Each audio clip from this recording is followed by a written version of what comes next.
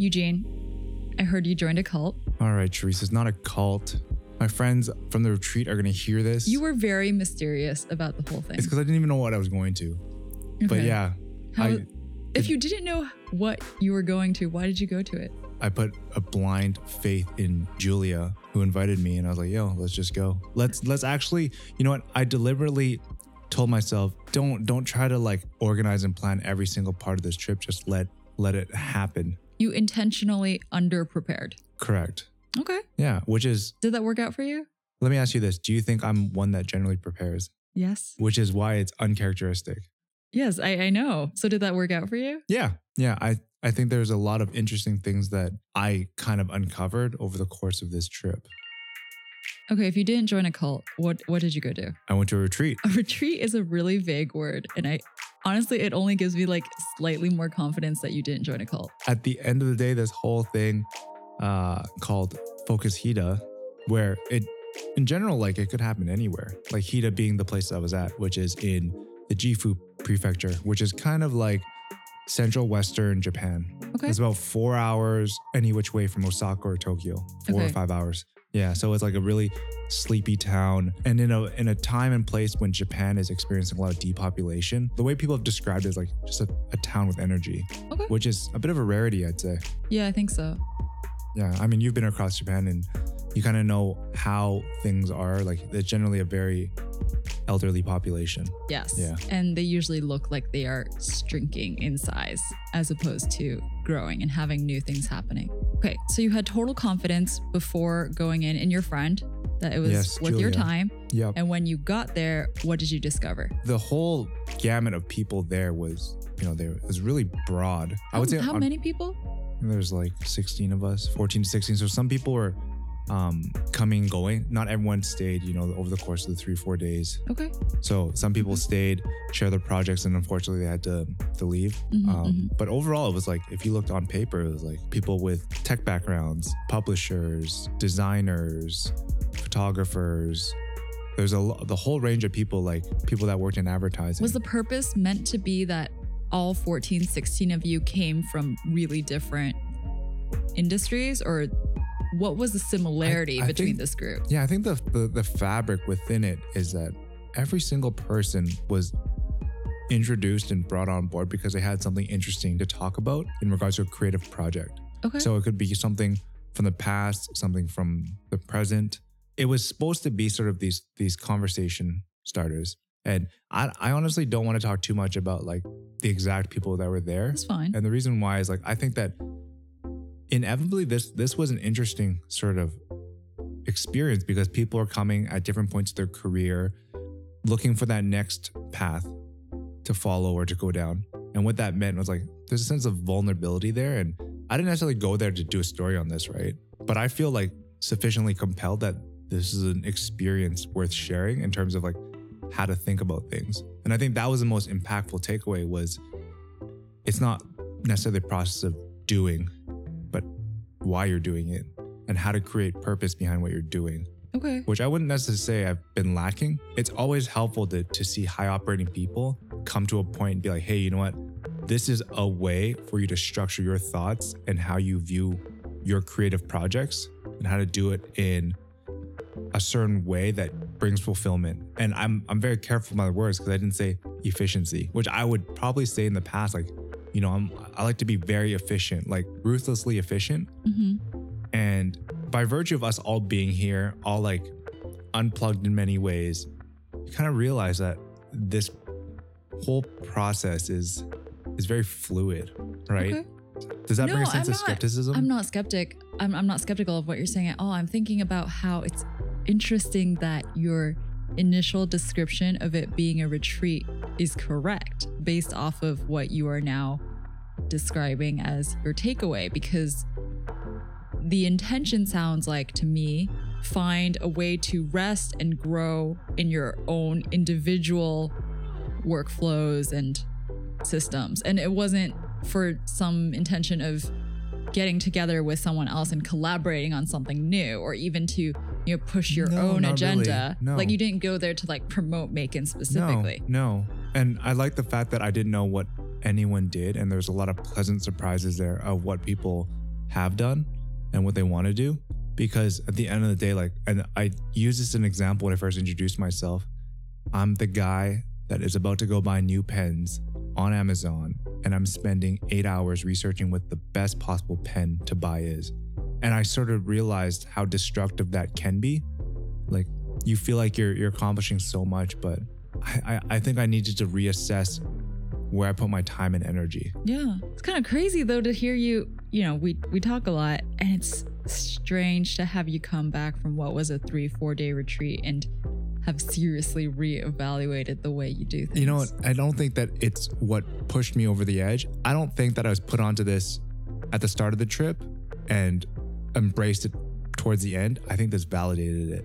Before you left for Japan, you were telling me how you were experiencing anxiety for one of the first times. Yeah, anxiety. Well, which I think is pretty normal. I mean, I think anxiety is normal, and I'm not trying to judge you in some way for experiencing it. I'm commenting on the context of you going to HITA, having been anxious about your work and thinking about the things that are on your plate with a different attitude already. When I look back on it, I didn't come back from the trip having less anxiety. Not that I want to be very clear that it's not like I'm living in constant fear because of the anxiety. Something I recognize more and more.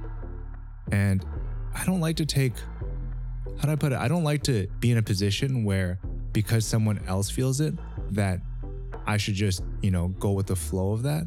And that's just me, right? Like I looked at all the people around me in the room when we're giving presentations, and I thought to myself, man, these people are very successful. Like, they've done a lot of great things, yet they seem to not always be happy, and they don't always seem to have purpose. Mm-hmm. I was thinking to myself, like, what does that mean for me?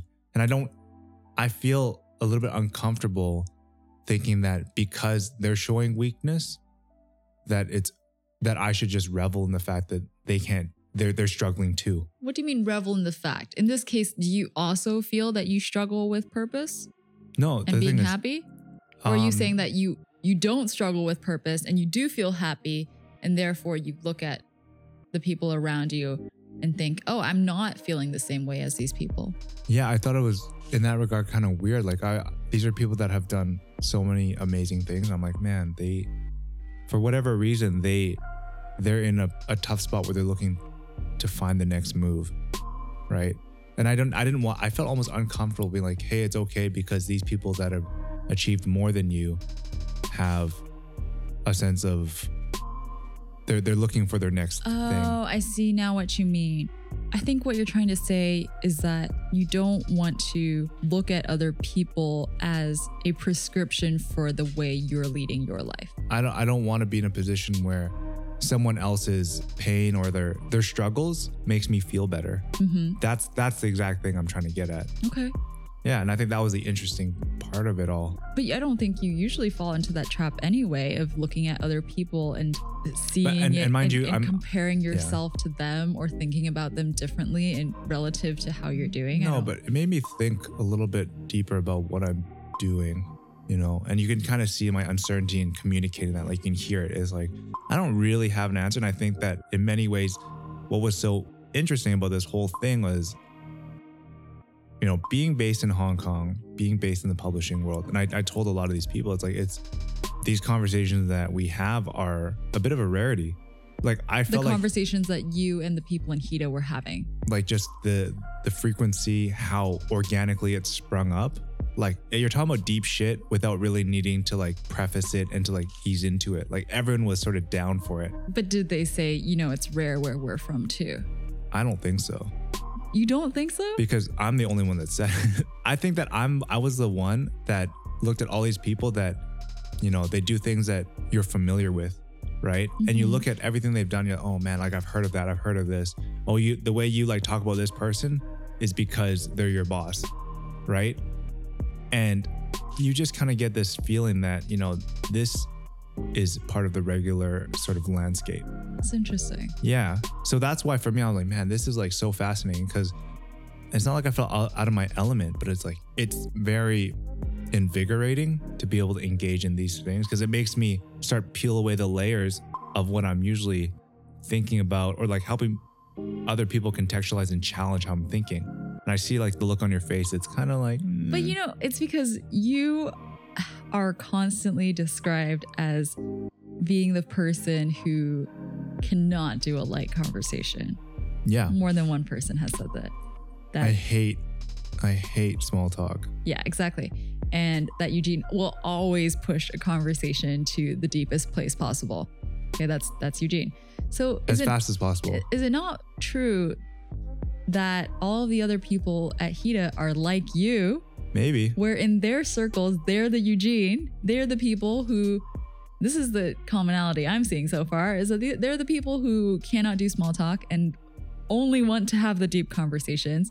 And therefore for you guys, it feels like, oh, actually every conversation is like this. That's what I felt like. It was pretty fun though, I have to say. Just like thinking about things framed in a way like, I'm not trying to put this stuff on a pedestal. Like, oh man, like I had this super intellectual conversation. Did you? Who's the last person you talked to and you had this super in-depth convo with? It's less about that. You, the last person I had an in-depth convo with was you. Okay. But that's the thing, is like there's so many interesting things that just as much we push ourselves mentally, physically, whatever, like it's just good to be pushed. Okay, tell me programmatically, like the actual meats and potatoes of it, like what you did. Yeah, I over mean, those 4 actually, it's days. really loose. The only sort of like established things were in the morning, we make breakfast. I made breakfast on the last day. Like I got pretty lit up, to be honest, had a few drinks, you know, and I like forced myself to wake up at like 6:45 to make eggs for everybody. So I had to leave a little bit early. What did you make? Just eggs, scrambled eggs. All right. And then every day there was about 2 or 3 hours allotted towards these presentations that were about 15, 20 minutes long. And aside from that, we went to an onsen. You know, everyone got naked and we got super down with each other. Wait, that sounds kind of weird. But yeah, no, anyways. If you know onsen culture in Japan, it is what it is. You're a married man. I think you need to retract that statement. It's separated by gender. Anyways. Okay. Presentations, onsen. We did a hike that I hated. And the reason I hated the hike is just too slow. But I also think I need to do more things that I don't like. Okay. Yeah. There's lots of things I don't like doing. You're free to do them for me. The hike, to me, I would have preferred just like ran up that hill as fast as I could and killed myself within 45 minutes, half an hour, whatever, and then chilled afterwards. Like I don't like chilling on the way up. I'm going to pass on commenting on this. That's how most people hike, but it's fine. Yeah. You're not most people.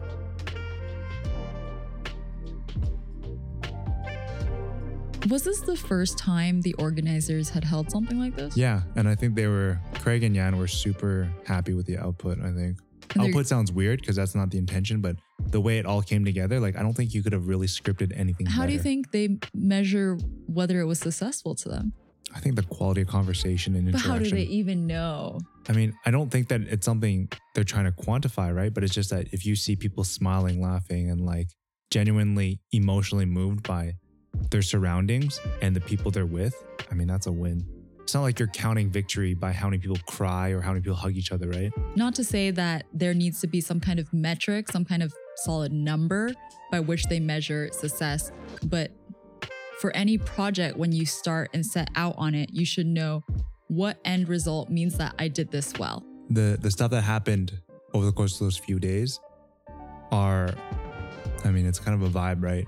When everyone left, like you could tell people like probably created long-term relationships and friendships based off that. One thing that was really interesting is the organizers asked if you could check in a year from now and see how this event had an effect on your life, whether it's professional or personal, whatever it may be. So maybe we don't know Until a year from now. yeah, but I honestly think that you've already recognized how I look at things differently now. Part of me is like so straight edge, This strikes me as a very non-scalable thing. which is totally fine, right?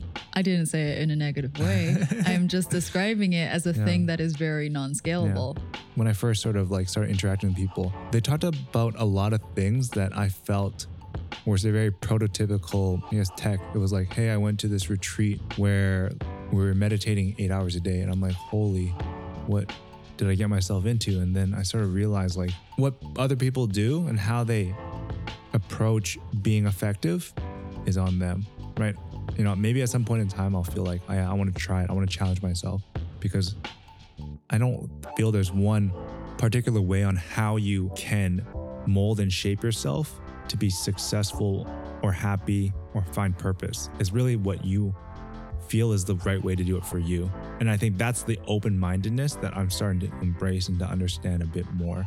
And like the one thing is like, there's no absolutes. I think it was one of the guys, Mac, who was like, you know, he came away with knowing there are no sort of absolutes.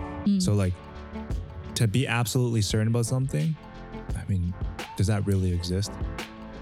I don't think so. Yeah, because if you are, then you're basically shutting off a lot of other incoming perspectives, right? I think that's one of the critical things. I met people there that on any given day, any given moment, I would have very little, if any, chance of crossing paths with them. So to be able to like, you know, put yourself next to people that are of a certain sort of like caliber, which is not the interesting part. The interesting part is more that we live in a current world where you generally put yourself next to people that are like-minded. You know, by virtue of social media, you can find who shares the same thoughts as you, and you can potentially take that offline. I was thrust into a place where these are people that we were never friends before. It's not like I knew who these people were. I basically got put onto them before this trip, and now it's like, oh, I understand what it's like to be more open-minded, like truly open-minded. Because the thing that connects you really isn't just about something very superficial. Like, you know, it comes to Instagram. Oh, like sneakers. I'm gonna follow this person because it's based on sneakers, right? Or this person is a fitness model.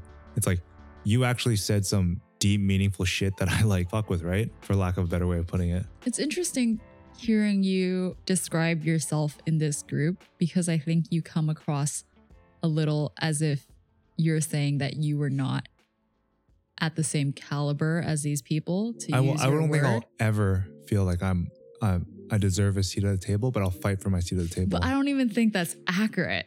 But I think that's what I've self-instilled, because if I don't have that sense of like humility or hunger, then that's always something that weighs on me. I think that is your self-perception, but I want to make it clear anyway that I don't think that's an accurate perception of yourself in this group. And I would hazard to say that what's interesting about putting this group of people together is maybe all of you could have that feeling of being pushed by each other. Yeah. Yeah. And it's not just, you were not the only person receiving that kind of encouraging pressure from the people around you. Like they would be feeling the same thing too. And maybe it's a combination of all of you being at a certain phase in your careers and having achieved a certain amount of things and expressed your viewpoints. And therefore you're able to trust that each one there wants the rest of you to succeed. Yeah, totally. I mean, it was truly like a community of people wanting each other to succeed. And I think one thing that it's always weighed on my mind is what Craig said. He's like, he felt as though there was a lot of people at Focus HEDA that have achieved a lot of great things, and they feel whatever they do next has to better what they did in the past. And he's like, actually, it doesn't need to be like that.